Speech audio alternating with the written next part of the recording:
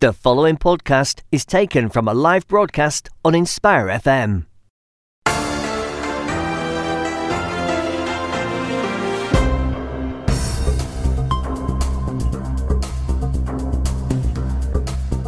Assalamu alaikum wa rahmatullahi wa barakatuh, and welcome to Friday Night Live with me, Hafiz Shaban, on this Friday early evening on the 22nd of March 2019, corresponding to the 15th of Rajab 1440. As usual, broadcasting live on Luton Inspire FM 105.1 FM. And also across some of our sister stations nationally in Sheffield, Link FM, Peterborough, Salam, Derby, Nottingham. And also broadcasting live via the Inspire FM app, live Facebook stream, and so of course plenty of ways for you to tune in and follow the conversation, follow today's debate, and try to join in today's discussion, today's debate, get your voices heard. As always, the number in the studio 01582 481822, 01582 481822. For those who are more keen to SMS or WhatsApp their thoughts, 07779 481822 is the number for your SMS and for your WhatsApp messages, inshallah. So plenty of ways, get engaged, get in touch, inshallah. We'll always like to hear from our listeners. With me here in the studio, who's gonna inshallah be helping out, I'm feeling a bit under the weather today, is brother Zafar. Assalamu alaikum wa alaikum salam. Yeah, I really appreciate today your effort in coming into the studio. I know you're not well, but responsibility comes first. There you go, brother Zafar, mashallah. So good to have you in the studio, alhamdulillah, as a co-presenter. And when I think we need to hand it over to you, we'll make you the lead presenter, inshallah. I think my days are over. No, not at all. But anyway, listeners, okay, well, what do we have lined up today? So, I mean, we are and we will be continuing to discuss the aftermath of the New Zealand mosque attacks last week. So it's a week since the attacks on the New Zealand masajids. So we're going to be reflecting upon a week after those attacks. So we're going to be looking at some of the interviews, some of the stories of the victims that have perhaps come out, some of the heroism that's emerged. And really be asking the question, what has touched you as an observer as you've followed the unfolding events of last week, as you've read the stories, as you've heard the different narratives, as you've watched the media headlines. What in particular has touched you? I want to hear from you, right? And I also want to hear from Brother Zafar and some of our guests that we're going to have to discuss this first story, inshallah. And we're also going to be looking at a wider perspective in terms of what's the world response been. What has the response been from New Zealand? Brother Zafar was raising it earlier in terms of how New Zealand has responded. Let's focus on that. And also let's look at the ideology has been fueling this far right hate, and there's been a number of articles in the press with regards to the far right hate, right? So it's an interesting topic because it's no longer the Islamic extremism that's has been the focus of attention, policies, politicians, the authorities, but also there's been spotlight on with regards to the far right hate and hatred, and I want to discuss that with our guests also, inshallah. So that's the first hour of the show, and then the second hour of the show we are discussing, as part of the Inspire FM Muslim History Month, the Ottoman Empire, right? The Osmani Khilafah. We're going to be discussing the Osmani Khilafah, and we're going to be discussing with a number of researchers, historians with regards to the Ottoman empires and the facts from the Ottoman Empire. And it's been almost what is it? It's been about 70-80 years since the 1924. Yeah, well, 100 years in 2023. So what? 2023. Let's work backwards. 95, 96, I think. Exactly, right. So it's been quite a number of years since the official abolishment of the Osmani Khilafah. So we're going to be discussing that as part of the Muslim History Month in the second hour of the show. So inshallah, that is the lineup this evening. So I do really want to reach out to my listenership in terms of all the different areas with regards to the first topic, in terms of your thoughts and your feelings and what's really caught your attention a week after the events in New Zealand. 01582 481822 07779 481 822. Right. So before we hear from our listeners, Brother Zafar, I'm gonna ask you the same question. You know, it's been a week, and of course everyone's been glued to their TV sets, to the different media outlets, been following the stories that have come out of New Zealand. What's touched and caught your attention over the last week, Brother Zafar? I think, to be honest, as the week has gone by, I think the initial focus was actually on the terrible event itself. The callousness and brutality of the event, and coming to terms with that. But over the days, I think New Zealand, and in particular the leader of New Zealand, Jacinda Ardern, she has shown a true compassionate leadership, and I think the narrative that she's managed to sort of portray has been not one of remembering New Zealand as a place where a terror attack took place, but where compassion was shown. And she's been hitting the headlines, and she's been amazing, to be honest. She's managed to turn around the mood and the feeling of the whole nation, if not the whole world. Towards New Zealand and towards Christchurch and towards the Muslim community as well, I would say. So, I mean, that's been the dominant narrative in the last couple of days. Yes. But also, I think there's lots of analysis being done in terms of, what is fueling these kind of thinking and ideology. And I think the other thing that caught my attention was the call out by the head of counterterrorism, Neil Basu, indicating that it's the media that's actually radicalizing that kind of narratives, the hate element of it. We'll probably touch on it a bit later on, but again, that's quite significant, because this is something that Muslim community has been saying for quite a while.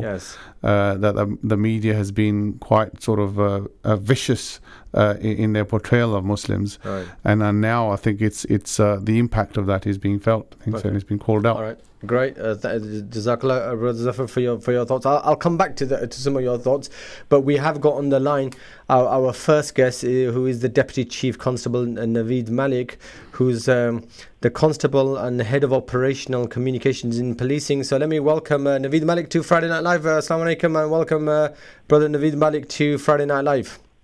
Yeah, right, Islam. Thank you for having me on. I'm sure you've heard the background the last couple of minutes about what Brother Zafar has been sharing in terms of some of his thoughts. I was just reading earlier to Brother Zafar in terms of the Guardian news article. Anti-Muslim hate crimes soar in the UK after the Christchurch shootings, right? So almost 100 incidents in the last week, right?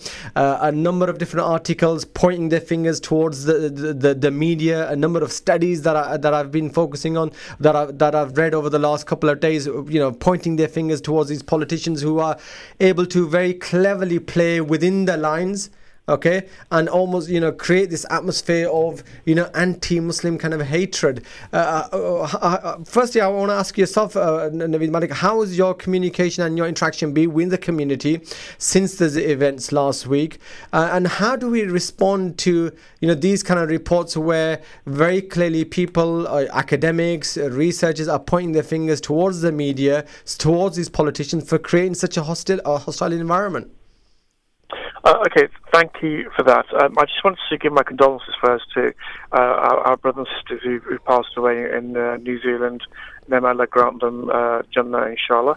I'll just make the comment that clearly all the media, people who are politicians, community leaders, self-appointed leaders of whatever description, have to be responsible in terms of what they say, what they print. We need responsible journalism, and of course, I think it's there. There have been articles which are less journalistic in terms of material, in terms of insightful, more kind of creating hatred and sort of less community cohesion, in fact. So I will say that clearly all people need to make sure that whatever they're putting out is put out factually. There needs to be balanced reporting. But I think the way the Muslim community can negate this some way and somehow is that through that day-to-day contact with people that are in not necessarily faith communities, but all communities that live nearby, they must go out there, they must talk about Islam as a peaceful religion, what Islam gives in terms of cohesion.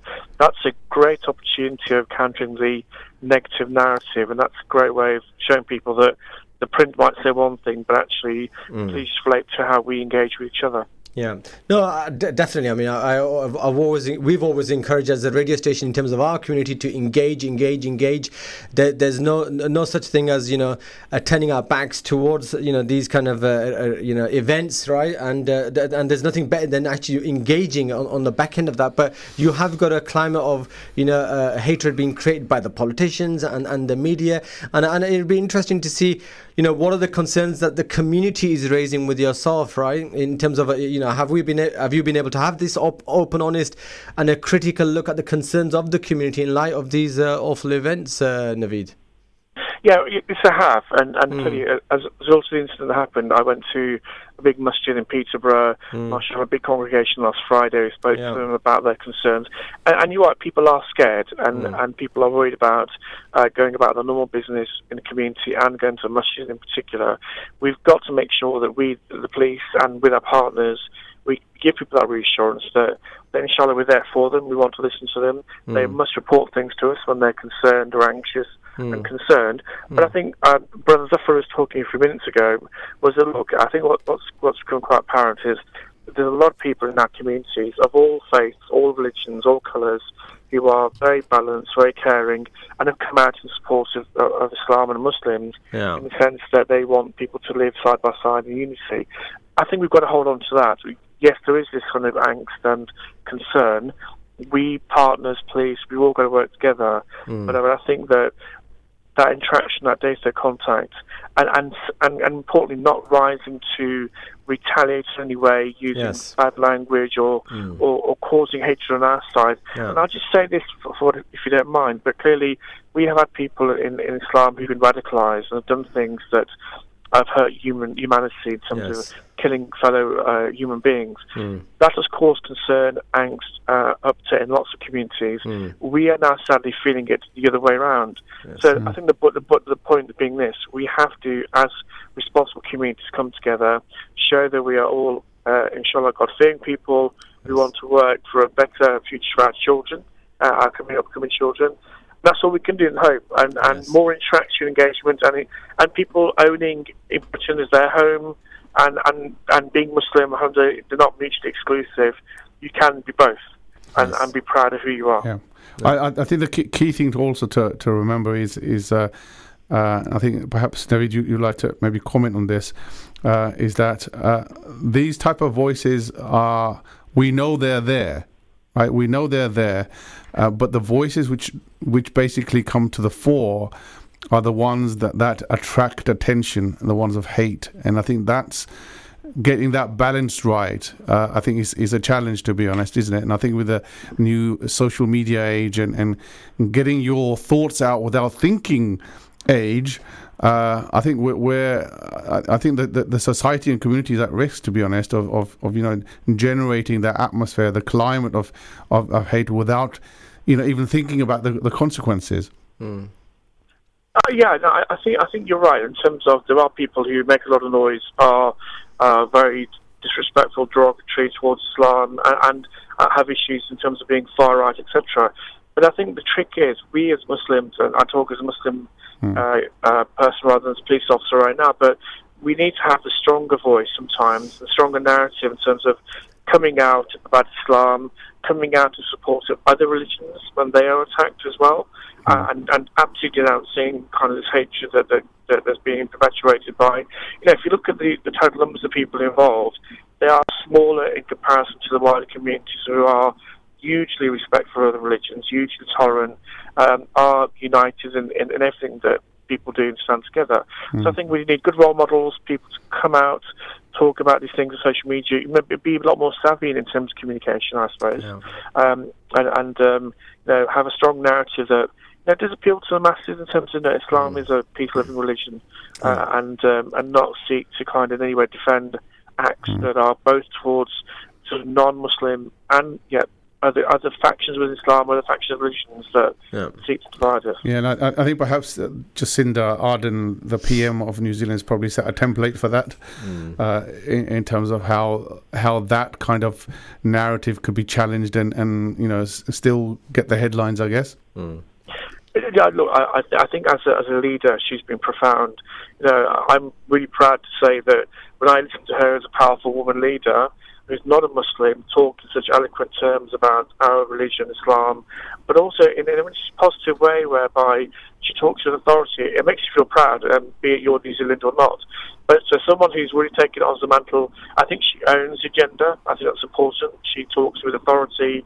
People respect her, so therefore there's a great following for her. And I dare say she would do the same for any religion where they're to be attacked in a horrific way that Islam was. But I have to say, these people are influential, they are leaders, and people follow their lead. And inshallah, I think New Zealand will be stronger for her presence there. And inshallah, I hope we have good people in the UK who can do the same. Yes, I was going to make a point on that one. Is do we have that kind of leadership in the UK? Who's prepared to step out of the fear of drawing the ire to actually come out and say those type of things openly? I'm not sure there are that many leaders in the UK. Yeah, no, it's probably a very complex sort of issue for government politics. But look, I think people, if they are driven by values and strong ethics in the UK as leaders, they should come out and say the right things that humanity can relate to. I do follow the New Zealand that she, as a leader, the Prime Minister has been very good, very strong, very clear. But inshallah, all we can do is make dua that someone does have that strong affinity towards saying that what is wrong, calling it out. And it's not about siding with one religion, that you're saying what it is, but in a balanced way. All we can do is pray. And I think coming back to role models, people from our community getting good jobs, being influential in years to come. That's all we can hope for. And I guess with your police hat on, and with the attacks on the mosques in Birmingham, I think you probably touched on it already. It's important to reiterate that the mosques are seen in a particular light by a certain section of the community, the far right, etc. There's a certain amount of education, I think, required, but also a certain amount of reassurance, I guess, that's required from the police that they are actually taking seriously the threat they should have been, and if not, then after this incident, definitely should be going forward. Yeah, definitely. And I have a challenge to policing myself in terms of, as a chief police officer, we have had for many years a really strong community policing ethos. Some of that has ebbed away because of lots of constraints on policing resources and new types of threat and demand that we've had to counter. But actually what we need to do, we need to be in communities in good times and bad times. If we just kind of parachute in when things aren't particularly good as a major crime or an incident, that's good, it's reassuring, but it's short-lived. We need to be there when things are really, really good for communities. We're socialising, we're engaging, we're playing sports, we're engaging, we're doing whatever. So that's one thing. Secondly, the community has to rely on us police, and they need to make sure they report things. We can't be everywhere all the time, so we're relying on people to give us information. And if people are concerned about someone they think is changing behaviour, be it it's not within their own faith, they see somebody at work who's acting odd, or within the fold of Islam, I think it's their duty to report this, and not report it in the sense that they think that this person is a jihadist, or conversely someone who has to be far right. They have a concern, they have a suspicion. It's our duty as responsible police officers to look into that, understand it, develop the information, stroke intelligence, and keep our community safe. That's how we do it. We rely on the public to give us that information, and we police by the consent of the public. That's really important. Yeah, I mean, we have to go into a break very shortly, Naveed, for Maghrib Azan in 2 minutes. Of course. But I just wanted to ask you a quick question before we do disappear. I mean, and that is this question of far-right extremism, right? So there's been a lot of spotlight on, well, maybe some spotlight, I should say, in terms of how prevalent is the far-right extremism. I asked this question to John Boucher last week. I had Chief Constable of Bedfordshire Police with regards to, and even the article cited Australia and New Zealand as an example, that before the last week's attacks, none of them thought that the security risk actually comes from far right extremism. In fact, both countries said it's Islamic terrorism, right? And it's not interesting, but the fact now is that there's some spotlight, but is it a bit too late in terms of actually shedding it on the far right extremism and how much that poses in terms of a threat, as opposed to just dedicating all the resources towards the so-called Islamic terrorism? Are we going to see a shift in terms of the UK policing in that respect? I think you will, and factually there has been. You know, if you look at Islamic terrorism, the police have absolutely committed resource into that, and for right reasons. And you, me, and all the listeners would want to make sure that happens because they don't represent our faith of Islam. But conversely, there is, in the factual narrative, a growing right-wing element in the country worldwide. And sadly, these are fanatics. They're gathering pace. We, the police, our partner agencies, our communities, we have to be really strong and have this really joint endeavour. We're in this together to make sure we counter that narrative. And actually, you know, everyone I come across, generally speaking, they're appalled at what the right wing believe in, the far right do. Yeah. But I do follow you, and you're right. It's a fair analogy.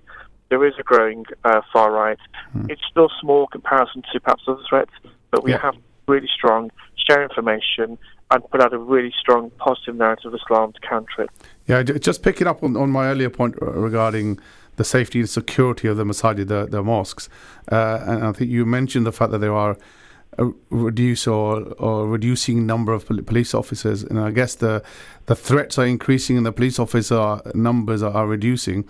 So what advice are you giving to the masajid? Are you saying to the masajid that they've got to perhaps report fine, but if the reporting element proves to be insufficient, then are you suggesting that the masjid should sort of perhaps take security or put it up the high up the agenda perhaps yourself?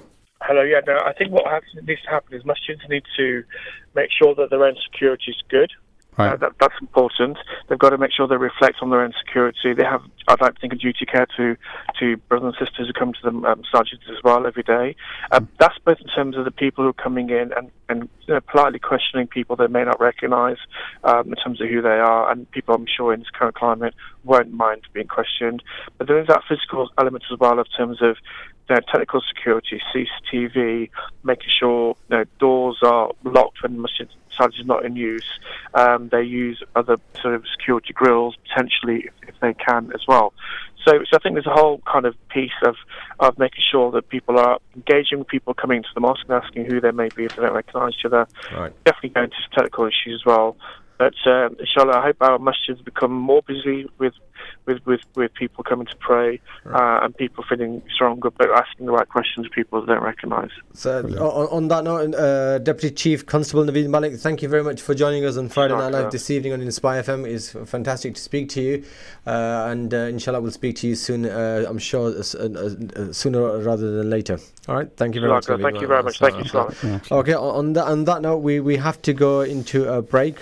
Firstly for the Maghrib Azan, followed by the commercial break, and we'll be back. We've also got Sister Rihana Faisal, mashallah, who's joined us again very kindly in the studio. So when we come back, we want to continue this conversation, get some thoughts from Rihana with regards to her feelings and what she's followed over the last week in terms of the aftermath of the events. And then I also want to go into some of this ideology that's been fueling the far right hate and discuss that a bit over the last half an hour, inshallah, because we weren't really able to discuss that last week much in details. But we'll be back in a couple of minutes, and until then, assalamu alaikum wa rahmatullahi wa barakatuh. You're listening to an Inspire FM podcast, making available our popular programs from our daily broadcast on Inspire FM.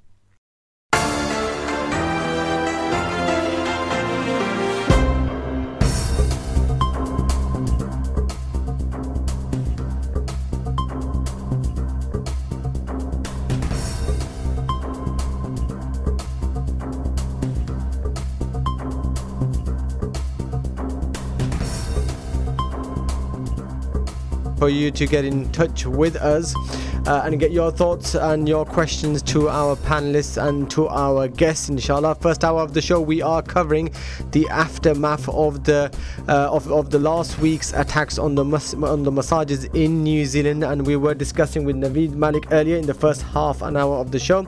Also, Brother Zafar is sharing his personal reflections on 1 week after the attacks, and we have in the studio also now Sister Rihana, inshallah ta'ala, who I'm also going to be speaking to. But I want to hear from my listeners listeners also, and I want to hear from our listeners in terms of what they have felt with regards to the media coverage, with regards to the way New Zealand has responded, the world has responded, and anything in particular that's really touched or caught your attention. I really want to get your thoughts, and I'm going to share some of my thoughts. But before I do that, let me ask Sister Rihanna and introduce or welcome Sister Rihanna to the show, inshallah, firstly. So, Assalamu alaikum, Sister Rihanna. Jazakallah khair for joining us once again in the studio. It was great to have you in the studio, mashallah. You add another level of vibrancy and debate, which is always fantastic, alhamdulillah. All right, so good. So same question to you, Sister Rihanna. I said to you before, during the commercial break, it must have been a very busy week for yourself, not only from engagements that you've got, mashallah, right, but also in terms of following the events, following, what's been coming out of New Zealand, and then, things have begun, have already begun to spill over in the UK, right? So the Guardian article, 593% increase over the week, meaning almost 100 incidents in Britain or in a week as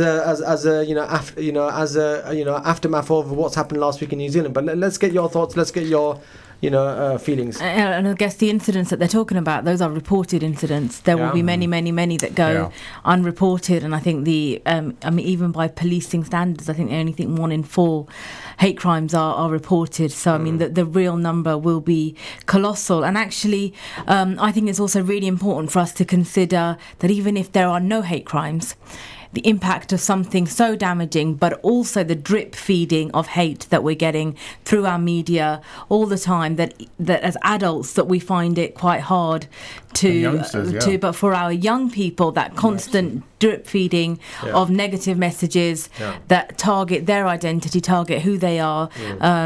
I don't think we have an understanding of the impact of that, and that really worries me. You're right, it's been a busy week. I think just like everybody else, there's a kind of personal challenge about really, in our own heads, about just really, this still feels very raw, and I think, from my point of view, if I can be a bit indulgent for a minute, this is something that I have been talking to our local kind of leadership, politicians about for a really, really long time. And I think I said last week as well, we are in shock, but we're not shocked this happened. This is inevitable given the climate, and we've had a complete kind of falling on deaf ears on this. And I guess there's a kind of a little self-indulgent part of me that is just really, really sad that actually this was entirely avoidable, but it didn't happen. So in terms of this week, there is I sit on the Islamophobia working group. Right. For our masajids. I'm one of 2 reps on the masajid, but the police join us on that group, and the council join us on that group in terms of thinking about how we respond to this. Over the next week or so, we hope to be getting some really clear messaging out to people about what they can do if they find that they are a victim of a hate crime or a hate incident. And we can talk more about that. Some really clear messaging out there. We're going to be doing consultation with our masajids and look at ways that we can help improve security and help people feel safer. We are going to be exploring the idea, and I'm not entirely comfortable with it, if I'm honest, but I don't think I can dismiss it out of hand, but we are going to be exploring the idea of how we as a community can step up in terms of the way that we police ourselves. Already? Is that being discussed too? Well, look, it's being brought to us, and as I say, it's not something that I'd say I'm uncomfortable with it for lots of reasons, but I think we need to explore it. We know the Jewish community do this very well, but I don't know if it's right for us, but I think it's an avenue that we have to explore given the level of threat. And as I was just talking to Brother Zafar and others during the break, and as I opened up, and kind of an appeal that I'm going to make actually whilst I'm on the radio is to hear from our young people. Tell us, please, how you're feeling and what more you need from us. I'm acutely aware that there has been a gap in our work, and the gap. Whilst I don't make excuses for it, we're a small group of I mean, we have a number of massages, but capacity is always very difficult. We have never relied on external funding because we don't want to be led by other people's agendas. So, that's limited what we do, but we're acutely aware of the impact on our young people, and we want to hear more from you in terms of what you need. All right, I'm going to come back to you later on about that in terms of your message out to the young people. But let's also introduce our guest, Brother Jawad Khan, if I've got it correct, from the Birmingham Council of Mosques. So, of course, as I was saying earlier, with the aftermath of the events last Friday, you would expect a world united in terms of condemning what's happened, and really solidarity with the Muslim community, and a clear message to those who are peddling the hatred. But of course, you've got the other side of it, and I want to also discuss that. I realize that I'm very limited on time, but I want to discuss that, which is also the fueling of the far right hate and hatred. And there's been some spotlight, there's been some articles on that aspect too, and I want to discuss that. But of course, there's been some incidents in Birmingham, and we've got Brother Jawad Khan. Assalamu alaikum, Brother Jawad, and welcome to Friday Night Live on Inspire FM. Wa alaikum salam wa rahmatullahi wa barakatuh. Okay, and I'm joining conversation late, so I'm only literally just picking up as to what you're discussing. Okay, so we are discussing, of course, the aftermath of the events last week in New Zealand, and already we're beginning to see there's been a number of articles with regards to the incidents, Islamophobic incidents, and some of the attacks on the massages that have been on the increase over the last week. And this is in the backdrop, we've had this huge surge of solidarity with the Muslim community globally. But tell us what more about what's been happening in Birmingham and these number of massages that have been attacked, and what is what are the police and the authorities been saying? Alhamdulillah, of course, in the light of the global events, especially New Zealand, we've seen from just a humanitarian aspect, the reaction of the general consensus of people is they warm towards the victims. They understand that there are victims involved here, and the families that are left behind, and they pay their due respects. And in the same respect, we've had the same reaction from the general populace of Birmingham, as well as the local authorities. We work closely with the local authorities, as well as the Muslim community. We have 40 plus prominent mosques as our membership, and alhamdulillah, in Birmingham there's 200 masajids plus. We represent 1 in 4 people, approximately 25% of the population in Birmingham are Muslim. But alhamdulillah, just to refer to your question, the reaction of those that are non-Muslim, I was at Witten Islamic Centre when one of the local residents, a doctor, he came into the centre with a friend, and he said, I'm here after hearing the night of the incident, literally that morning. He said, I'm here to offer my sympathy, and if I can help in repairing the windows or doing anything, put me to task. Right. And that's the general reaction we've seen from the residents. Fantastic. All right, so we've also got another guest on the line, and I'm going to go to Brother Shahid, but in a short while. But I mean, Brother Jawad, so you mentioned you represent a number of masajids. I mean, I'm sure there's been communication with the authorities, with the politicians that I've probably been in touch with. Have we been able to communicate a very clear message to these politicians that yes, there is far-right hate and hatred, and we're seeing that, but that doesn't exist in isolation. In fact, that is being fueled by not only the media, but people like yourselves, which are the politicians that are actually spearheading a lot of that, and it's the far-right that are then actually breeding on the back end of that, and that the politicians need to stop doing that. Have you been able to actually communicate that message to these politicians or with regards to that? I think today we had a meeting in Birmingham Central Mosque, and from the politician side we had representation from the politicians, as well as we had the Chief Constable present, we had the Deputy Chief Constable, we had the Jummah congregation. They addressed the recent incidents with the masajids, as well as referred to New Zealand, the atrocity that occurred over there, terror attack. And from the aspect of Muslims living here in Birmingham, we see this and we're conscious of this.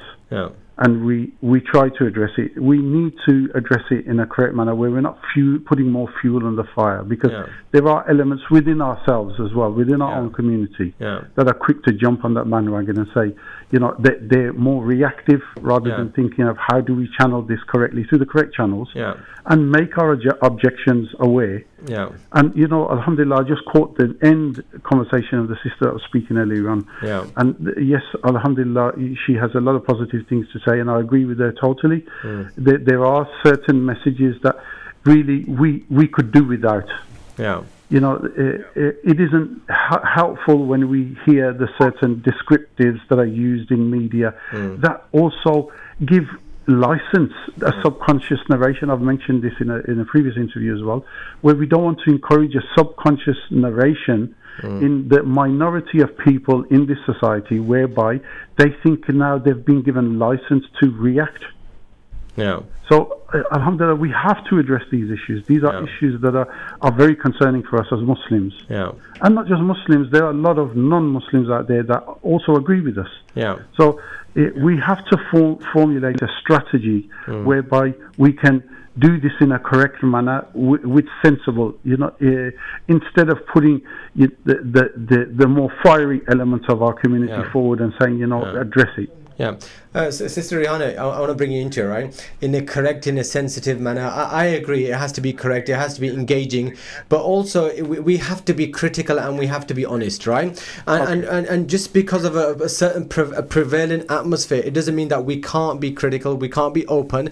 And I tell you, I've read a lot of commentary, and a lot of people are discussing the attacks last week in the context of the war on terror and what's been happening around, over the last 17 years, 18 years to the Muslim countries, the Muslim people, and it's almost it's almost the politicians and the governments are given a blank check to these to these far right organizations to breed on the back end of that, and that's led to these hostilities, and that's why a lot of the politicians, let me quote you here, British Security Minister has said it is perfectly possible a far right attack could happen in the UK, and that's not in isolation, is it? So we have to call that out. It might be uncomfortable sometimes, but we have to call that out. So Brother Jawad, Assalamu alaikum.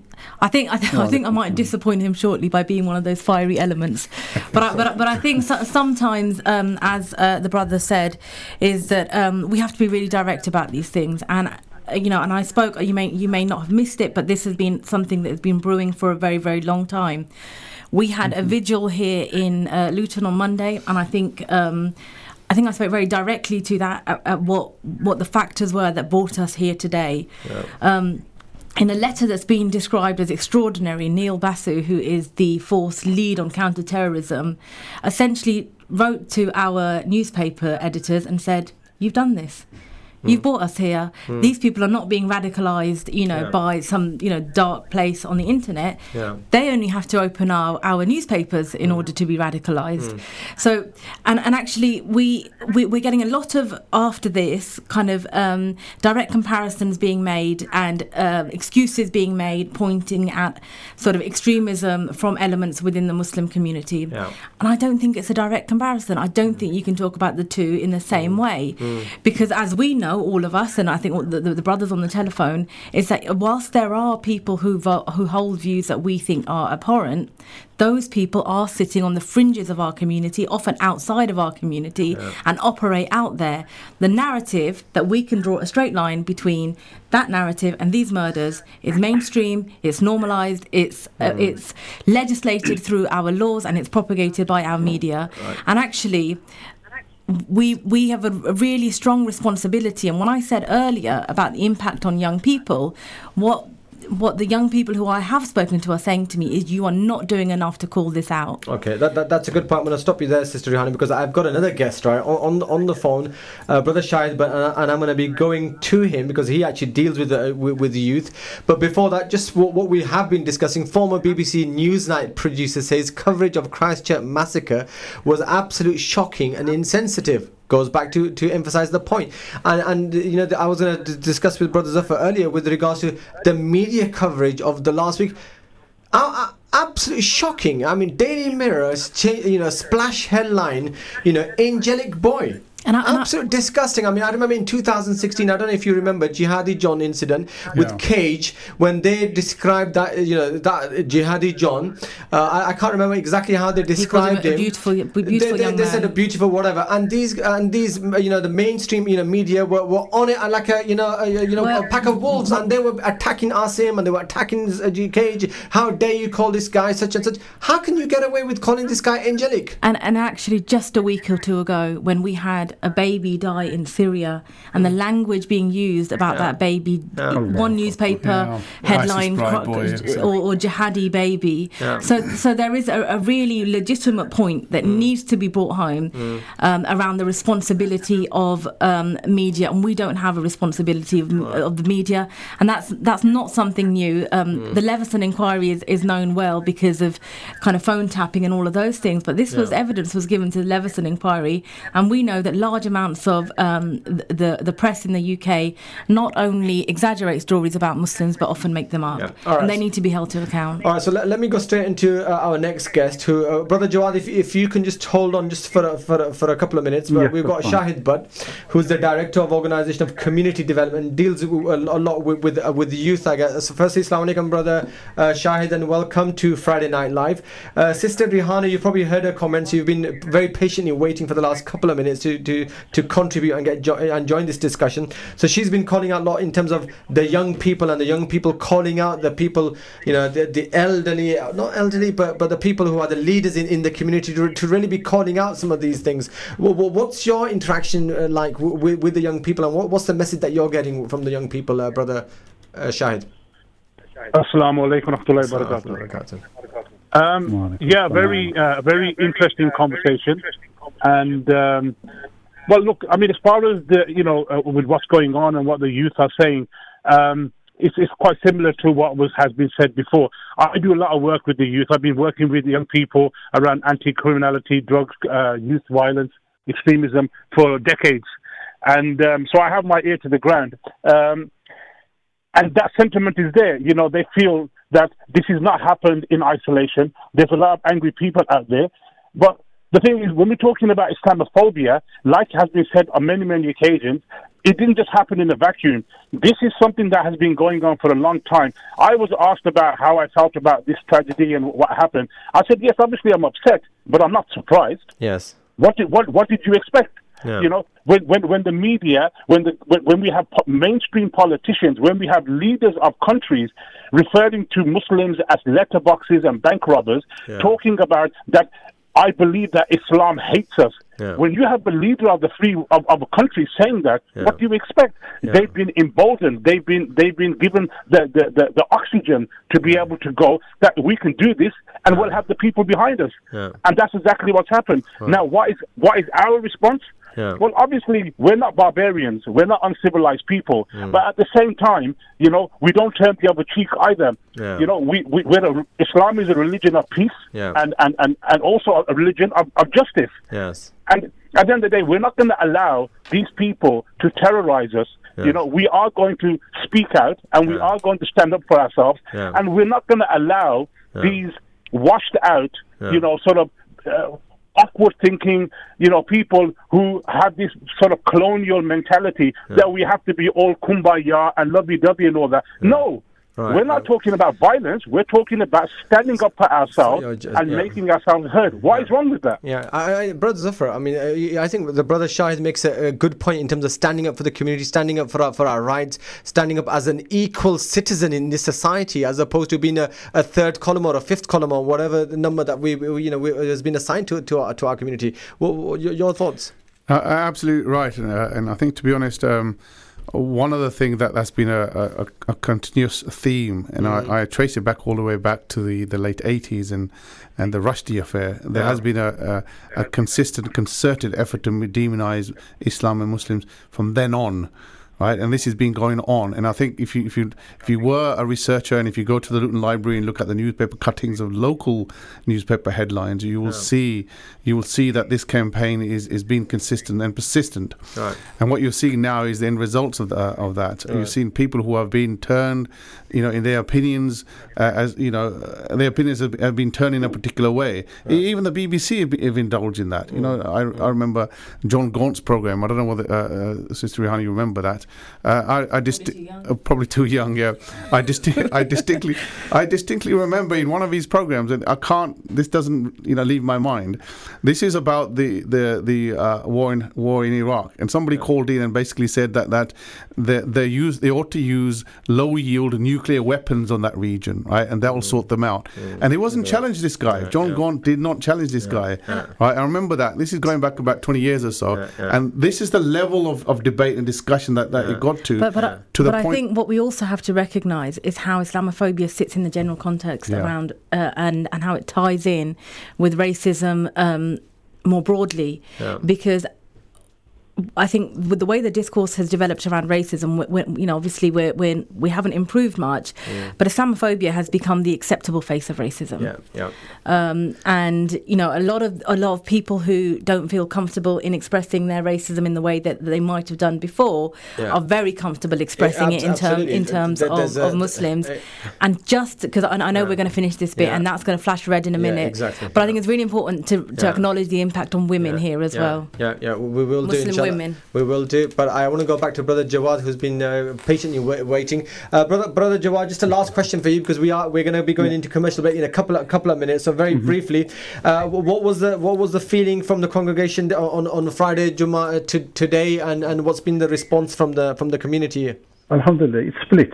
Right. We have the positive attitude that moving forward we have support and unity within the community. Yet again, we still face the situation where 4 weeks from now, 8 weeks from now, things will fizzle down. And then we'll be just today in one of the reports I read, and just agreeing with the sister earlier on, and to a certain extent with Shahid Butt, I know him very well, alhamdulillah. That Islamist. The word of this used in a report saying that some people had been arrested in Germany planning some terrorist attack. Now, the usage of these words and the general understanding is that they're planting seeds in people's minds. So anything related to that particular word then becomes a negative image, even for small children or even educated people. Because why the suppositions there that the seed has been planted. So there's a responsibility and an onus on these people to be responsible. But then how far can you push that within a society where we say freedom of speech? We need to address these issues and make legislation whereby they are accountable for this. Okay, Brother and this can only be done through the correct channels. Okay, Jazakallah khair, Brother Jawad Khan from the Birmingham Council Mosque. Jazakallah khair for joining us this evening. Unfortunately, we have now run out of time. Jazakallah khair, Ustaz. Okay, we've still got Brother Shahid, but Shahid, brother, if you can hold on for a couple of more minutes, it'll be great, because I want to continue this conversation into the next hour when we come back from a commercial break. Is that okay, Akhi, or do you want us to call you back? Or shall we call you back in 5 minutes? Yeah, I've got a lot to say about this. Oh, fantastic! Then inshallah, we'll let you hold on.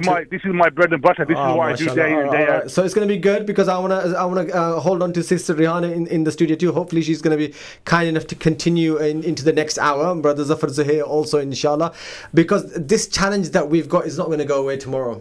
Right, it's here for a while, so we need to discuss, and we need to, I think, give it a bit more time in terms of how do we address it. What are some of the practical things that we can do? Let's talk about solutions. Let's talk about solutions in terms of what the community can do and needs to do. Right, we know that it's an ideological kind of a battle and struggle that's going on. We need to address those elements too, inshallah. So I want to kind of pull those threads and pieces of thoughts together, inshallah, and try to give our community some direction. All right, so we're going to go into a commercial break now in a couple of seconds, inshallah. So just a reminder to our listeners, I don't know where my listeners are today, because I haven't had any phone calls or any SMS or any WhatsApp messages, and I know this is a very interesting topic. I'm sure everyone's been following it, because the amount of social media messages that are going around with regards to the aftermath of the attacks is incredible. So I'm sure you've got plenty of thoughts. Share your thoughts, share your questions, share what's in your mind with our panelists, with our listeners. It's always good to do that, inshallah ta'ala. 01582 4818 220 0779 48188822. You are with me, Hafiz Shaban, in the studio. I'm Brother Zafar, and inshallah we're going to be back in a couple of minutes. When we do come back, we're going to be continuing that conversation, and then of course we're going to be going into our next subject matter, which is the Ottoman Khilafah as part of the Muslim History Month. Don't go away until we come back after the commercial break. Assalamu alaikum wa rahmatullah. Assalamu alaikum, this is Atif Nawaz and you're listening to an Inspire FM podcast.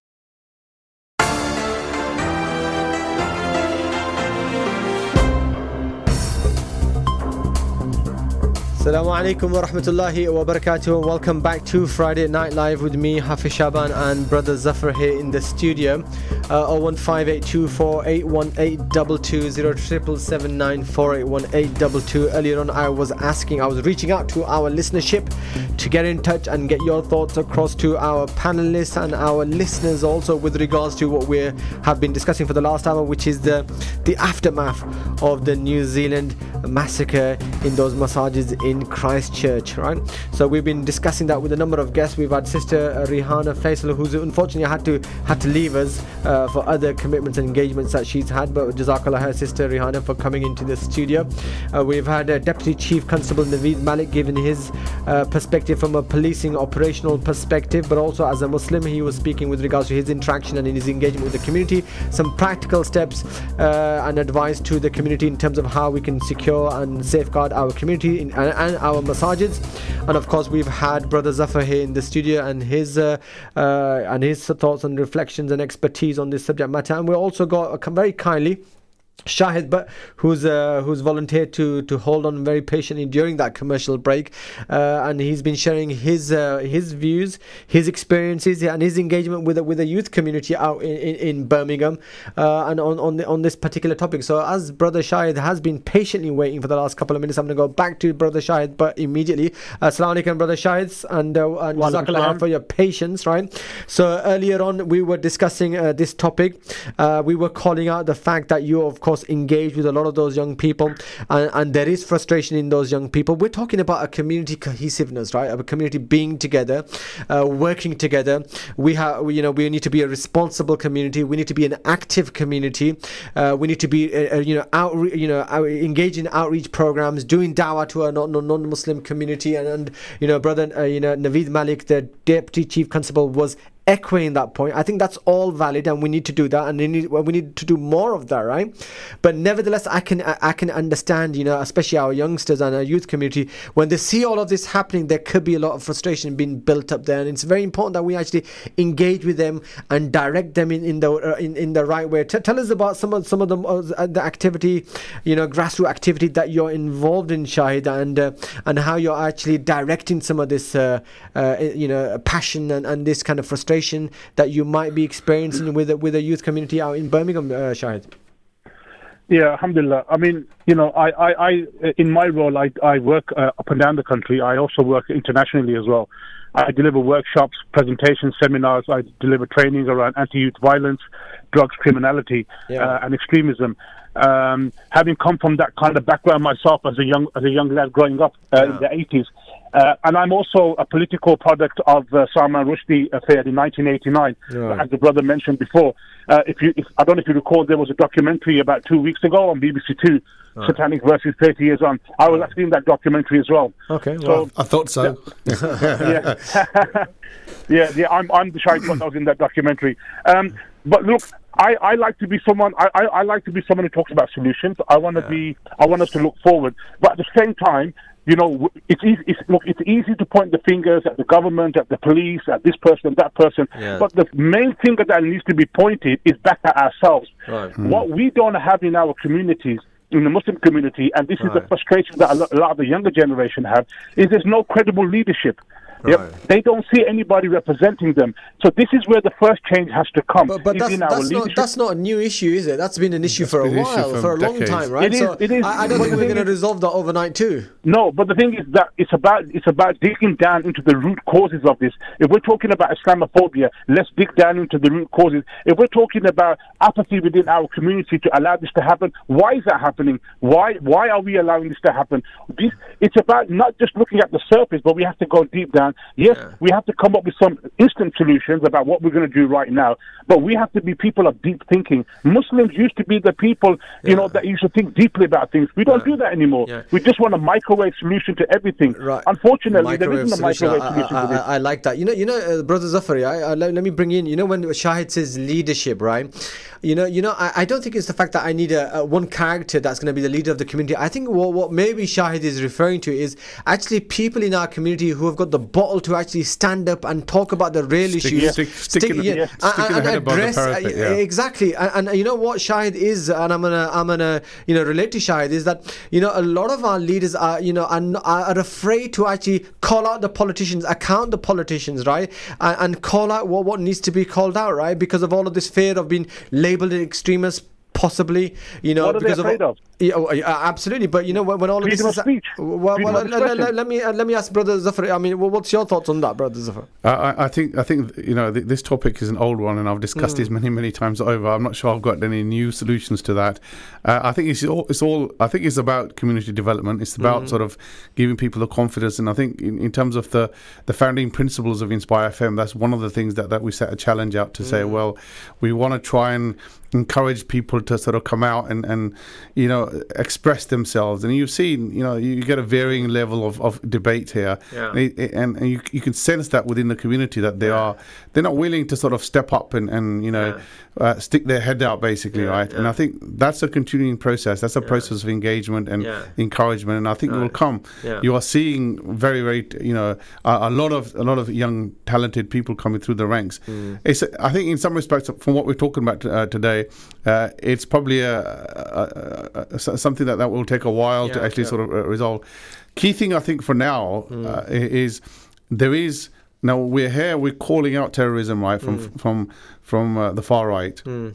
But sometimes perhaps we ought to try and pause for a minute and say, what is their call out? What is their calling? What is it that's fueling their suspicion, right? And part of that is about some of the things that's been said about this guy, that there is increased immigration and there's a decline in the birth rate of the local people, etc. And it's seen the decline in the local population. But the fix to that isn't with the Muslim community. The fix to that is fixing the society within which they live. There is a breakdown in marriage. There's breakdown in family. Right? The structures which held the glue for society is beginning to sort of break down a little bit. Right? That's where the solution lies. So it's the opportunity of da'wah. It's not about blaming the Muslims or blaming the immigrants at the end of the day, because all they're doing is basically looking to better their lives. Right? Okay. And if those are the type of things that the messages that need to send out. The fact that the solution lies within the self, not the blame of the others. All right, Brother Shahid, before I bring you in, okay, I have got a question for you. So I'm from one of our listeners. Okay, so Salam's question for Friday Night Live show.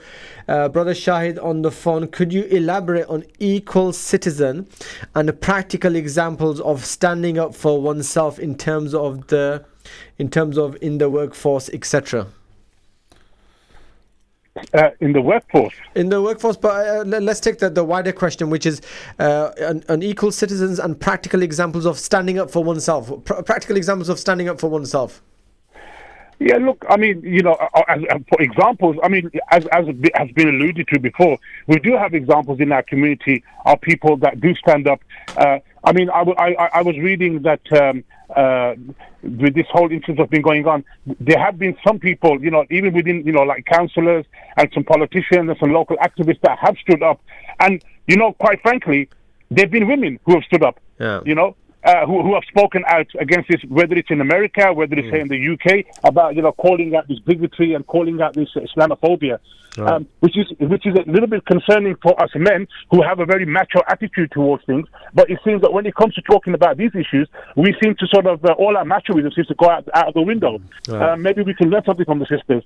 But we do have examples in our community, and I do agree with what the brother was saying. And what we also have to understand is that we need to also, educate, and we need to also enlighten our younger generation. We need to give them the tools. We've got to build their emotional intelligence. We've got to develop their critical thinking, their resilience. And that means that we have to engage with them. We have to invest in them. Yeah, I mean, in terms of just last point, Shahid, because we need to move on to the next topic, and we've got our guest for the next topic already on the phone, so he's probably listening in to us at the moment. Critical thinking, I think that point I'm going to touch upon, right? That you are engaging with those young people, whilst the narrative is out there, as brother, Zafar Bhai was saying earlier, the narrative is out there which points fingers towards this community or that community or the migrants or whatever. I think it is that critical thinking that you want to build in that younger generation to show that it's not the migrants, it's not the Muslim community that creating this problem, but rather this narrative is actually being propagated to actually redirect the attention of the masses from the failures of the secular or the capitalist system, to be honest with you, right? And in fact, your belief and your ideology in Islam actually has a solution for the social problems, for the economic problems, for the problems that the way they can't solve racism, and in fact it means that you need to actually go and propagate your message of Islam as youngsters if you're feeling frustrated, as opposed to becoming inward looking, right? So I think that's element of the critical thinking is essential, that we develop that in our youngsters, give them the correct perspective in terms of the narratives that are out there, and show them why those narratives are being pushed and how we need to actually charter out an alternative narrative which is about propagating the message of Islam. We do, and also what we also have to understand as well is that because I'm not always liked by a lot of people, because I am very vociferous and I am very vocal in what I say, and because I'm not well, you're liked here by Inspire FM, Achim, on Friday night because live, I'm not beholden to anybody. I don't care, you know what I mean? They don't put food on my table. Allah subhanahu wa ta'ala provides for me. So I'm not worried about funding. I'm not worried about my position being lost or whatever. But the point is, when I work with young people, what I try to do is I try to to sort of put into their mind, inculcating to them that you are ambassadors for Islam. We have to be the best of people. Don't aspire. We have what we call poverty of aspirations, where people aspire too low. Become the CEO of Google. Make your own Google. Aspire. Go for the high. Go for the lofty thing. Right. You have a lot of potential. Don't sell yourself short. Pull your pants up. Don't be a race man. Don't be a road man. That's not the way to go forward. We are Muslims. We have a lot going for us, and inshallah, we are a resilient community. Inshallah, we will. The future is bright. Fantastic, brother Shahid. It's been an honor speaking to you. Jazakallah khair for your time this evening on Friday Night Live. Jazakallah khair, brother. Thank you for having me, brother Shahid. Okay, Jazakallah khair. Okay, that was brother Shahid. Mashallah, very, very vocal, very articulate. Mashallah, very passionate also at the same time. And it's a fantastic way of actually going into the next subject matter, because he's giving a vision and he's giving a positive note to our listeners on the back end of a very negative event that happened last week. But I think the key message from there has been, be positive. We have a lot to offer the community. We have a lot to offer in terms of Islam. These Western, not Western, but the current day solutions that have failed the people, and therefore the Muslim community or the Muslim belief is being pointed towards incorrectly as almost a scapegoat, and we need to call that out very, very clearly. And we are going onto our next subject matter, right? And our next subject matter, actually, very interestingly, right, it's part of the Muslim History Month, and mashallah, Inspire's been running this campaign for the last couple of weeks. It's about educating our listeners. It's about educating our community with regards to the Islamic history, right, and some of the aspects of the Islamic history. And it's fantastic to actually be acquainted with our history and our glorious Islamic history in terms of the past, right? So that we are aware of what's our legacy, right? So this week we are discussing the Uthmani Khilafah, the Ottoman Empire, right? Well, I don't like to use the word empire. I know it's actually used almost interchangeably, but it's not an empire in the traditional sense or in the literal sense, because of course you've got the British Empire, and that has very specific connotations of going around colonizing, usurping the resources of your colonized and of your new subjects and bringing it back to the capital state, right? So I don't think the Uthmani Caliphate was quite an empire in that context. But let me introduce to you our next guest, who is Brother Riza Unal. I hope I've got the name correct, right? Who's an historical researcher. Brother Riza, Assalamu alaikum. Wa alaikum salam. Thank you very much. Yes, you got my name perfectly correct. Really? Did I? Okay, fantastic. Okay, so welcome to our program, Friday Night Live, and our radio station Inspire FM. Great to have you, brother. So, I was just giving a quick introduction in terms of our theme that, the Inspire radio station has been running for the last couple of weeks. We've been looking at the Muslim History Month, right? And this particular week, we were focusing on the Uthmani Caliphate. Now, the Uthmani Caliphate has come into the spotlight, and has come into the spotlight of a lot of our community, not because of people genuinely interested in Islamic history. I don't think that's necessarily put the Uthmani Khilafah in the spotlight, but it's actually come into the spotlight because of this fantastic drama series that's been going on. Or drama series that's been going on, and it's really caught the imagination of a huge populace, right? A huge following, and of course I'm talking about the Ertugrul series, right? Exactly, yes. Right, so why don't you give us a quick introduction in terms of what's been happening, because it's not only the audiences in Turkey that it's been capturing, but I've got some figures over here that I want to share with some of our listeners. It's worldwide, and in fact it's been phenomenal, right? It's been a phenomenon. Let me just give you some stats. I'm sure you'll share them, but nearly 150 Turkish television series have been sold to over 100 countries in the Middle East, Eastern Europe, South America, South Asia. Annual exports, right, from Turkey are thought to have surpassed 300 million last year, right? And it's taken a craze across the Middle East, right? Across Europe, across Asia, and I've seen Urdu editions. Have you seen the Urdu editions, right, of the same series? So tell us about this phenomenal, brother Riza. I think the reason behind this is we as Muslims all over the world have been starved of, historical knowledge, historical teachings at a deep level. It's usually been quite superficial, and looking at high-level aspects, superficial aspects such as we've won many wars, etc., big empires, etc. Lots of great scientists, but we haven't really gone into the details of our history. So this is really feeding a void. I mean, to be honest, these programs are great entertainment. They give us some historical understanding. Context, etc. But at the end of the day, they are entertainment, and they are shrouded in some facts, legends, some facts, as opposed to some legends. Yeah. The problem is the good thing is they are now,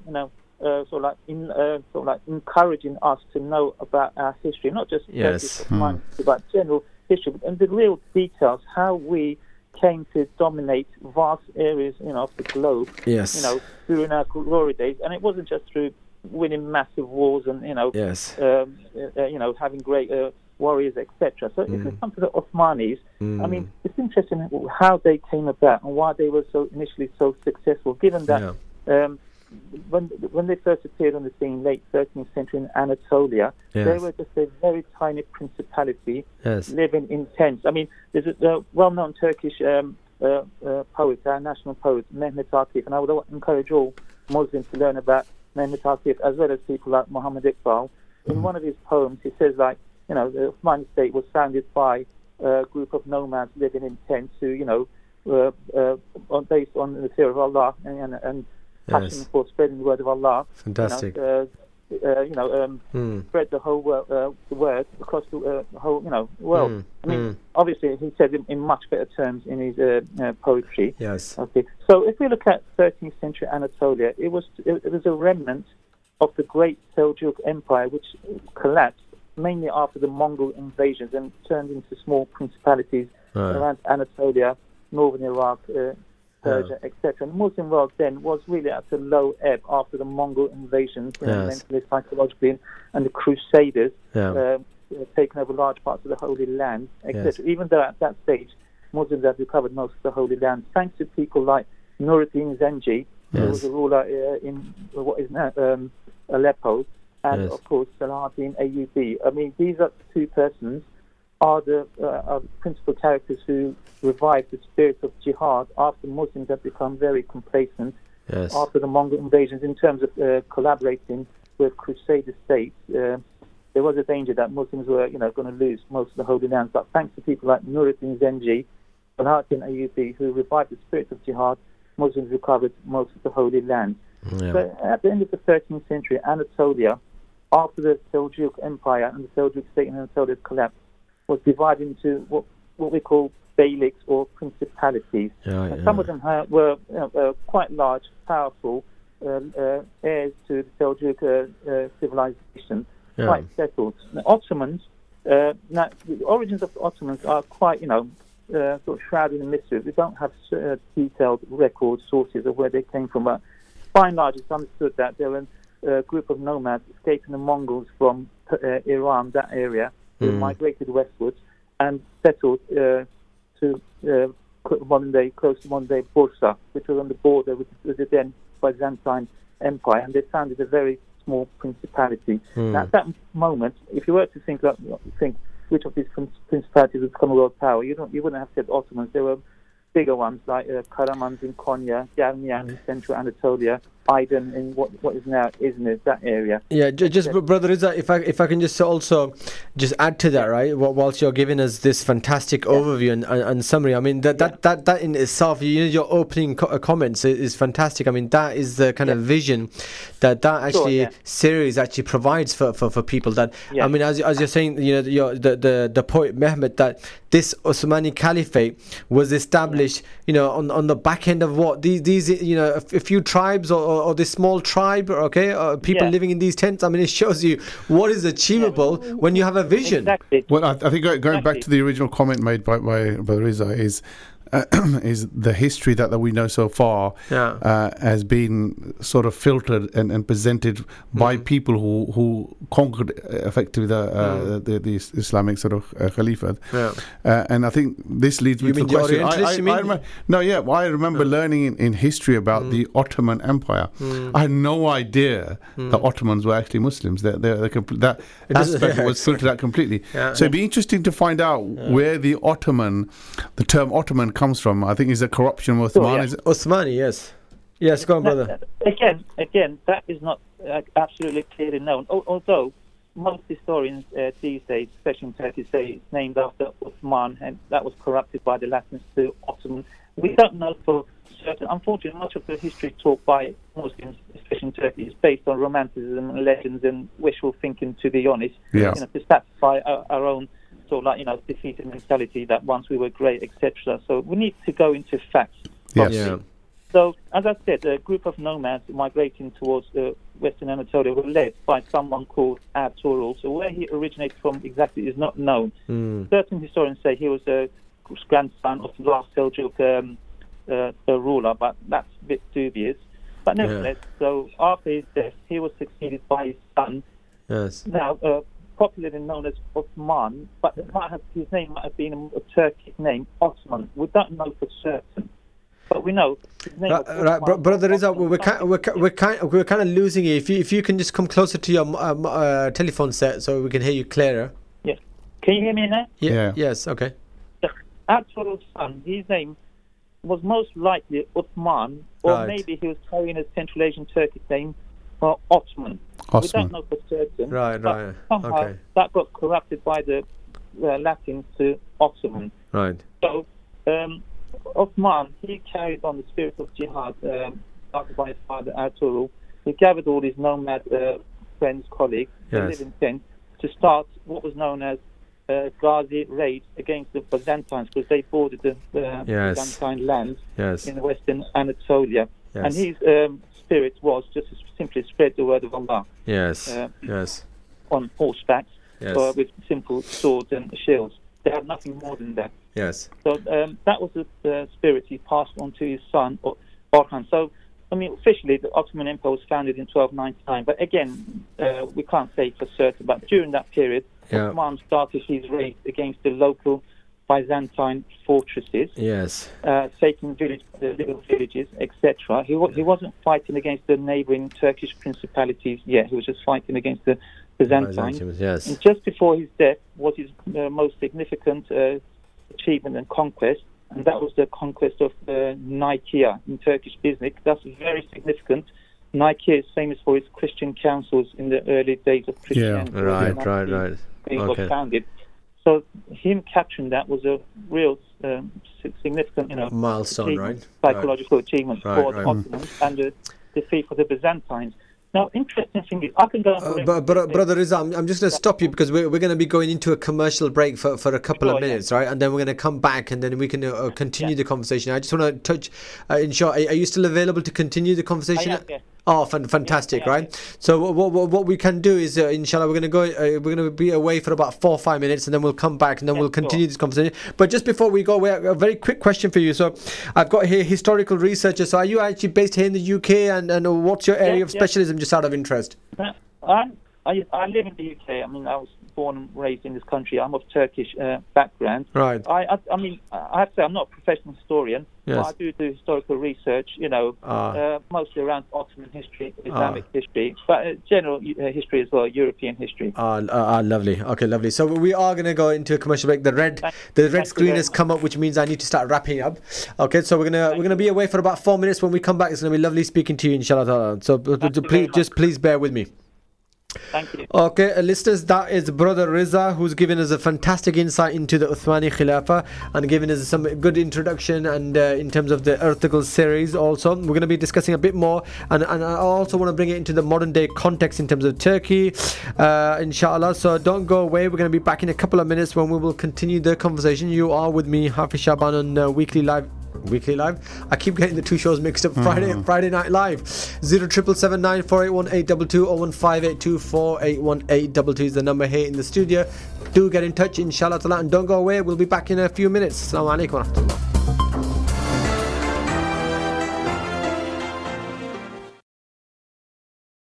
You're listening to an Inspire FM podcast, making available our popular programs from our daily broadcast on Inspire FM.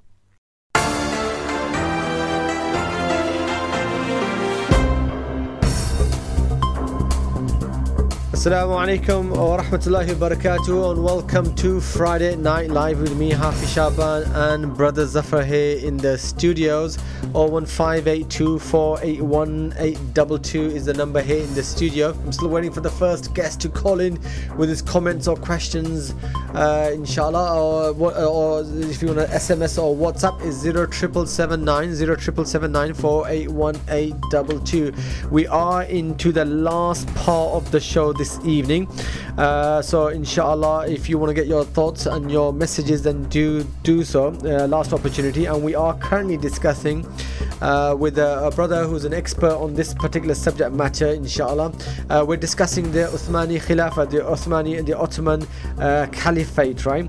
And we were also discussing it in the context of this fantastic series that many people are, and I know a lot of members of the community are actually currently completely hooked onto, and that is the article series, right? And I guess it's important to actually look at it in a particular context, right? So when you're looking at it, try to take away some lessons away from the historical accounts that are being provided and the discussions that are being provided. I'm sure a lot of people are inspired by it, by the vision of this individual, by the vision of this tribe, and how this tribe, as Brother Riza we had earlier, really consisted of a few tribesmen living in a few tents, but how they are inspired by this vision, and how that then actually leads or sows the seeds for them to later establish this phenomenal state called the Uthmani Caliphate, right? And in fact, what I came across recently was a Times article, the Times, Tuesday, the March of the 4th, 1924,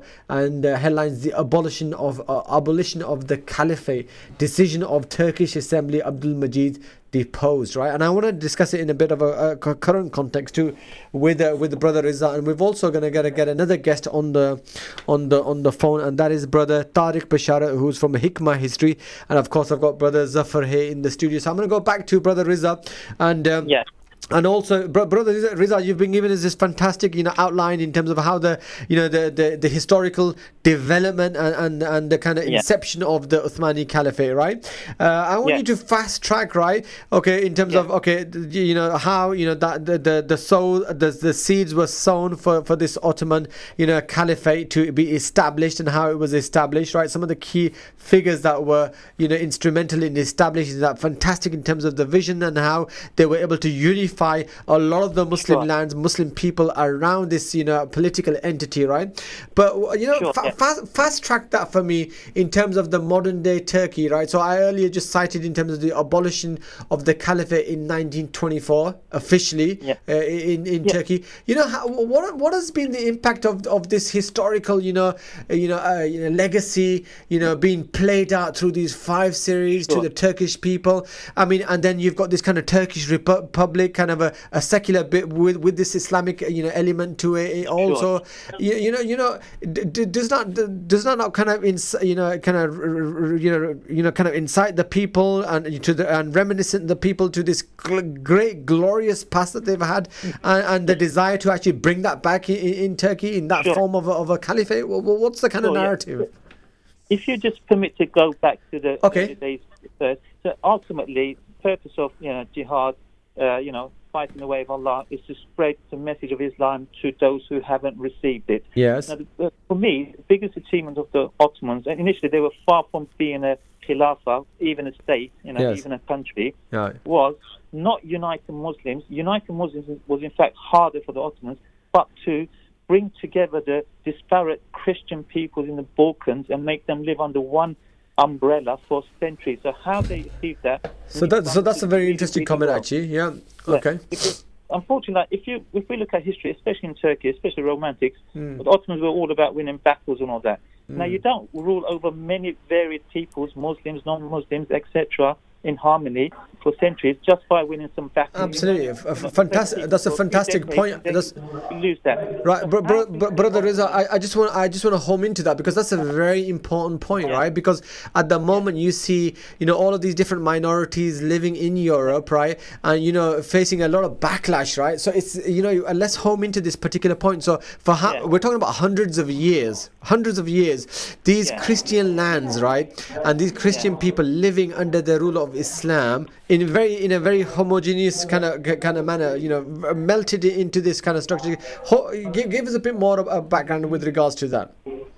Yeah. So as I said, initially the Ottomans, they were fighters, they were warriors, they had swords in their hands, but what they had was a good, genuine understanding of the Quran, the spirit of Islam, that is to spread justice to all peoples, spread the word of Allah and his sense of justice. They understood that well, and they were able to impart that to the Byzantines, the Greeks, the Bulgarians, the Serbs, the Hungarians, etc. This needs to be understood really, really well. I admit I have difficult understanding that as well. It requires a lot of academic research. How they were able to bring people like that together. Now, there are some basic reasons. Amongst the Christians, there was a lot of infighting due to sectarian differences. Byzantines and the Bulgarians and the Serbs, they all wanted their own churches to be prevalent, etc., etc. Now, Ottomans came along, brought all them under one umbrella, and basically brought harmony, peace, and gave them some justice. I mean, that's interesting, because I mean, do you see a lot of parallels, Brother Riza, right, between what you had at that time and what you have today in the world, when there's a lot of dissatisfaction, a lot of inequality, a lot of oppression, economics, social, you almost see a similarities, right? Exactly. So it's important for us to understand the genuine spirits of Islam, jihad, etc. It's not just to win wars, battles. It's to spread the word of Allah, justice, bring hope to people, bring unity to people, be an example to people. That was the spirit of the early... The dawah. I introduced them to Islam, right? Okay. Exactly. Can I give you a quick example, please? Now, very quickly, because I've got another guest also who's waiting very patiently on the phone. Ottomans initially spread very rapidly in the Balkans. Yes. But the fourth Sultan, Bayezid, he lost a very significant battle against Tamerlane, who came from the east, who was a half-Muslim, nominal Muslim ruler. Right. He destroyed the Ottoman army. Right. There's various reasons for that. One of the reasons was the Turkic elements within the Ottoman army defected over to Tamerlane, because they weren't happy about losing their power influence in Anatolia. On that day, the most effective, significant element within the Ottoman army was the Serbian Christian element within the Ottoman army, because the Serbians were loyal vassal state of the Ottomans. Despite losing to the Ottomans at Kosovo in 1389, Yes. Serbians became effective, loyal Ottoman subjects. And they were the most effective fighters on that day. Wow, fantastic! A fantastic example, brother. Riza, just hold on to that. Hold on to that thought, inshallah. Just let me come back to you. Yeah? Just give me a minute, akhi. I'm gonna see if I can do this successfully. Okay, I think I can, inshallah. I want to introduce brother Tariq Bashara. Brother, Jazakallah khair for being very patient. But I also know that's no problem. I also noticed there's a lot of background noise where you are, so I've had to put you on hold for a number of times. So if you can just try kindly ensure that there's a minimum background noise. So brother Tariq, Jazakallah khair for joining us on Friday Night Live. Hikmah history, right? So we are discussing, and you've probably patiently been listening to brother Riza, mashallah, who's a historical researcher, giving us some fantastic insight into the Uthmani Caliphate background, the justice of the Caliphate, how they were spreading the message of Islam and bringing all these different factions disunited under the umbrella of Islam. And we were also discussing, of course, in the context of this fantastic series, the Ertugrul series, right? And how this has captured the minds and the hearts of communities across global, right? And of course, you correct me if I'm wrong, do you provide travel guides and some kind of travel services? Is that what you actually provide? No, I don't. No. I just provide information about key figures, key monuments, and key cities in the history of the Islamic world. Right. So tell us, marry the two things together for me, right? So I mean, of course, it's fantastic, hearing all of these towns and these names, right? Again, there's a lot of background noise, brother Tariq, where you are. If somehow... Right, yeah. Sorry about that. I'm at university right now. I'm gonna try to look for a more quiet place. Okay, brother Tariq. But if you can just marry these things together, so a lot of these names and places that we hear part of this series about the Uthmani Caliphate, tell us about some of the key facts from history, some of the key monuments and these places that have been referred to in these series, and if you can. Yeah, sure, no worries. Well, Ertugrul is people don't really know too much about him. Obviously, we know that he was the father of the creator of the Ottoman Empire. Yes. Right, Osman. And that is what the Ottoman Empire is named after. But beyond that, we don't really know too much. What we do know is that Ertugrul does touch upon a really interesting fact, which is that of migration, right? Like how Ertugrul, it wasn't his dad, but I think his grandfather in the series, or his great-grandfather, had migrated from Central Asia to Anatolia. And I don't know about you, but for me, that's absolutely fascinating, considering that when we think of Turkey, just 900 years ago, there was no Turks living in Anatolia. It would just be Greeks. It would be, just other ethnicities. But it's only in the last 900 years that people have had to kind of, change the landscape, literally, which is absolutely fascinating. Yes. No, absolutely. I mean, it shows you, having that vision, migrating for the sake of the da'wah and for the sake of actually Islam, and obviously conveying Islam, as Brother Riza was saying earlier, how that can not only give a vision, but the goals that you can actually achieve, right? So in terms of the services that you provide, right? Tell me more about what you do, Akhi. What is this Hikmah history all about? Well, it's about, like I said, trying to show people an engaging aspect of the history of the Islamic world. So I do history videos, a couple of blogs here and there. I'm very active on social media. I'm currently doing a PhD as well, so I kind of have to juggle everything together. I'm not as active as I'd like to be. But PhD in Islamic history, anything interesting, or is it? Yeah, it's on the history of 20th century Middle East. So it touches upon things like nationalism and modernization and colonialism and imperialism.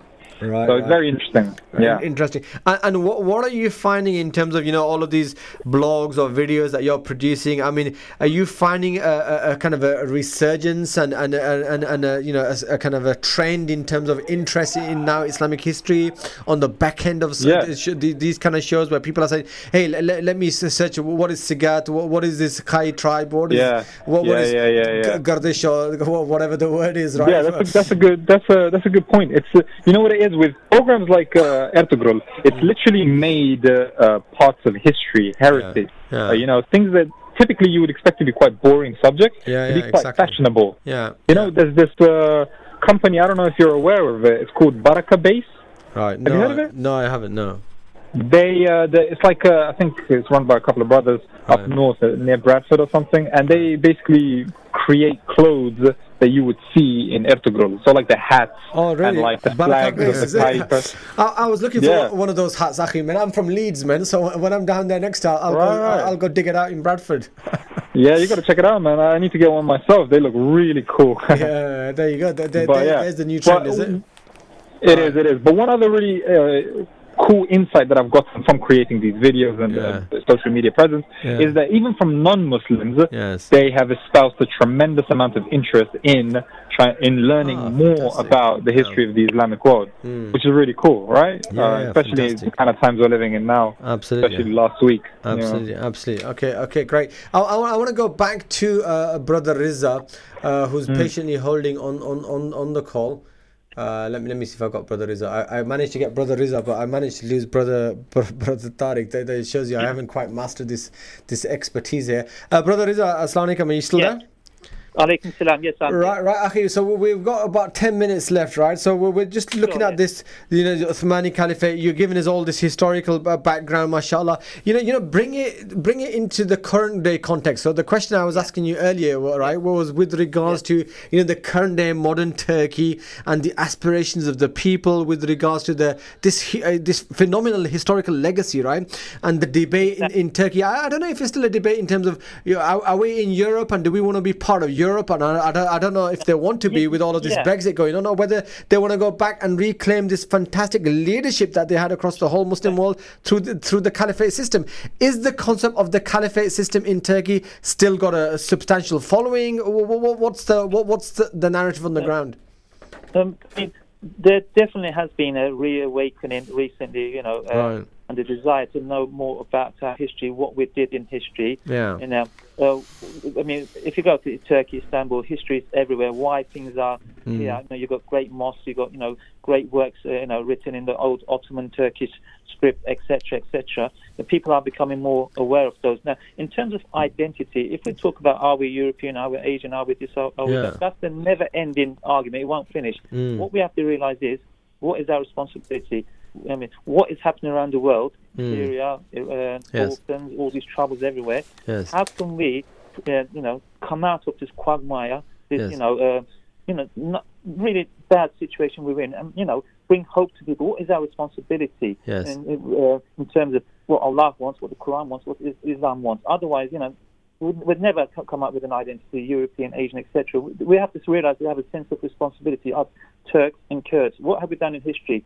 We've come together, fought against injustice, fought against the Crusaders, fought against, enemies within, etc. Together, with the spirit of jihad. And the Turks and Kurds together have come together in history and done lots for Islam in the European Balkans, in Yemen, in Arabia, Persia, etc. We have to understand what is our calling in life. What is Allah wanting from us? We have to make an effort, jihad in some way, to bring hope, justice, understanding to people, and to raise them from the, really.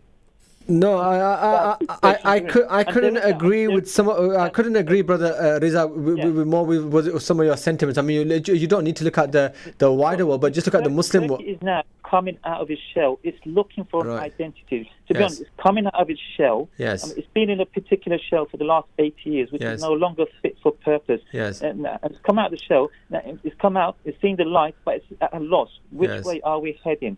Okay, that's where Turkey is at the moment. Okay, so tell me more about this debate, brother. This is what I want. I'm really fascinated by. Tell me more about this debate, right? That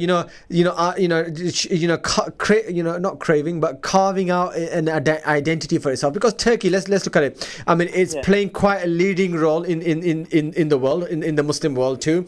I mean, in most recently, I mean, whether you're talking about Syria, whether you're talking about some of the other events that have been going on, Turkey's trying to play a leading role, is at the same time trying to appease America, the European nations, but at the same time, internally, it's got the justice and they call it the social party, which has got the strong Islamic elements to it, right?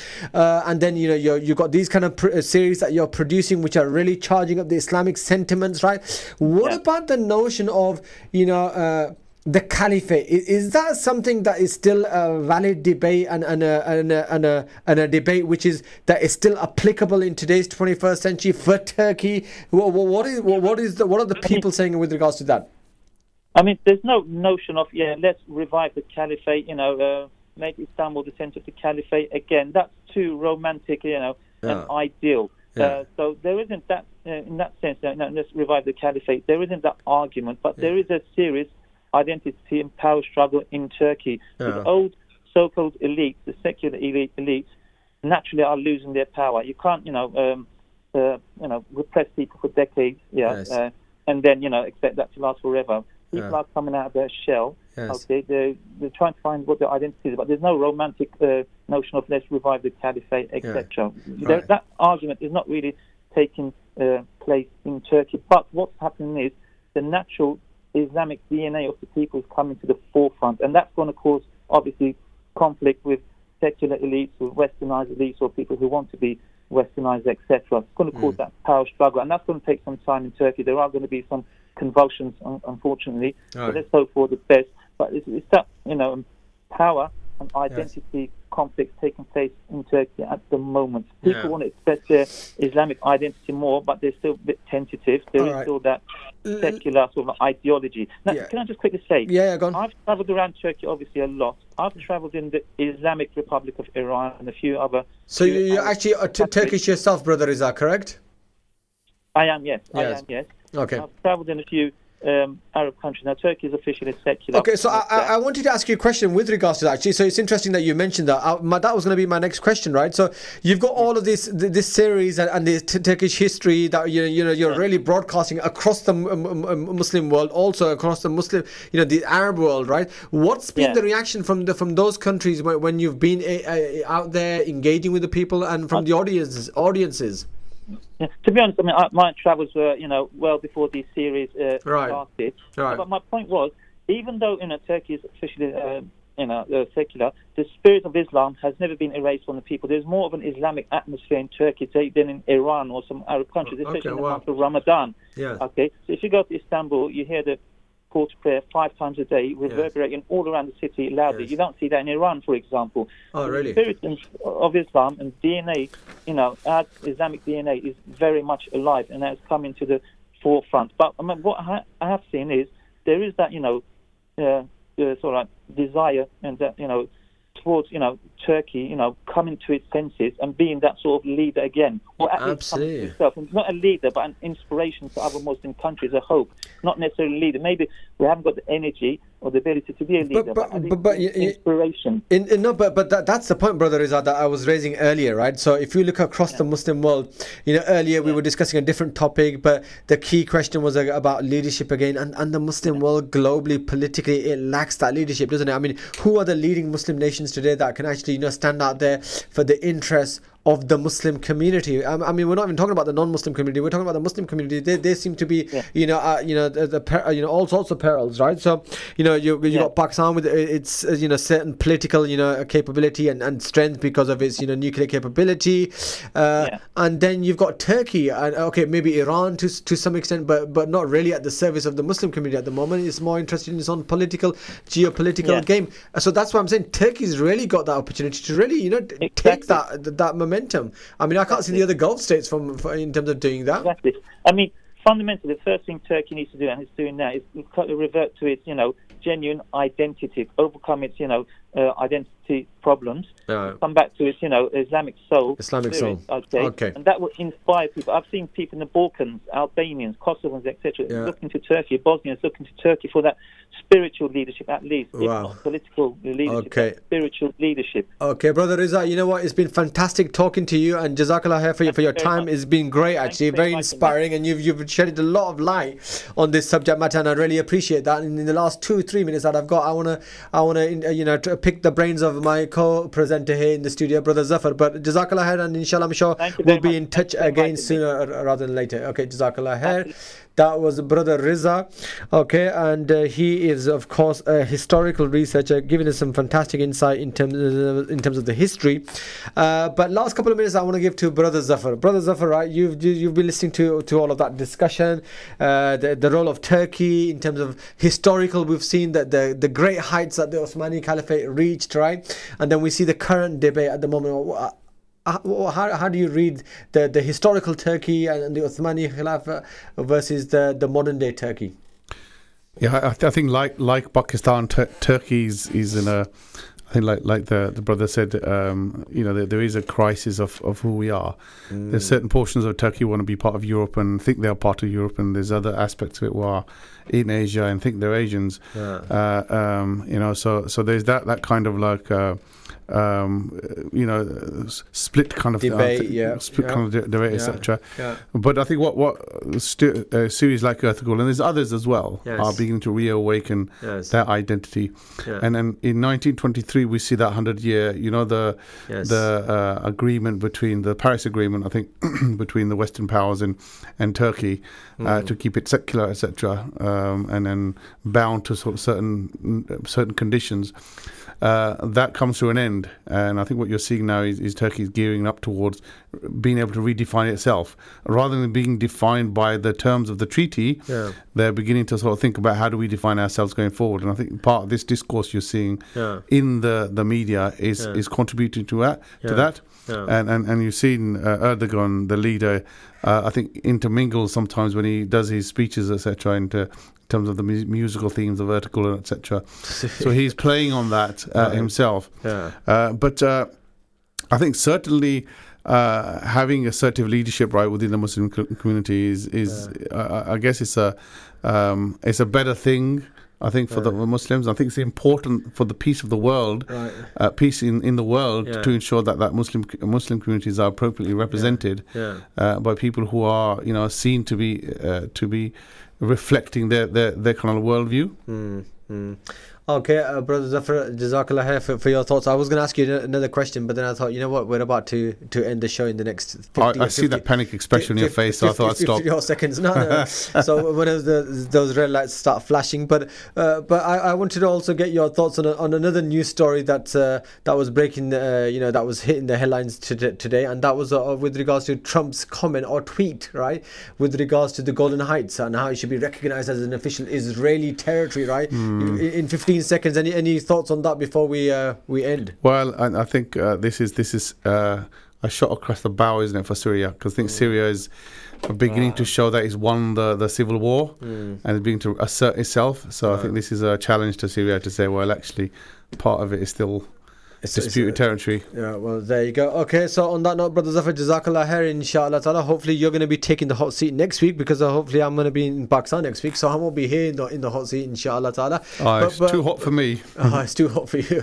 Alright, okay, listeners, Jazakallah khair. This was Hafiz Shaban and Brother Zafar here in the studio on Friday Night Live, and we are going to be signing out now, and until next week, inshallah ta'ala, assalamu alaikum wa rahmatullahi wa barakatuh, and do always try to contribute, inshallah ta'ala, and get involved in our discussions, but you'll have an opportunity next week. Until then, assalamu alaikum wa rahmatullahi wa barakatuh.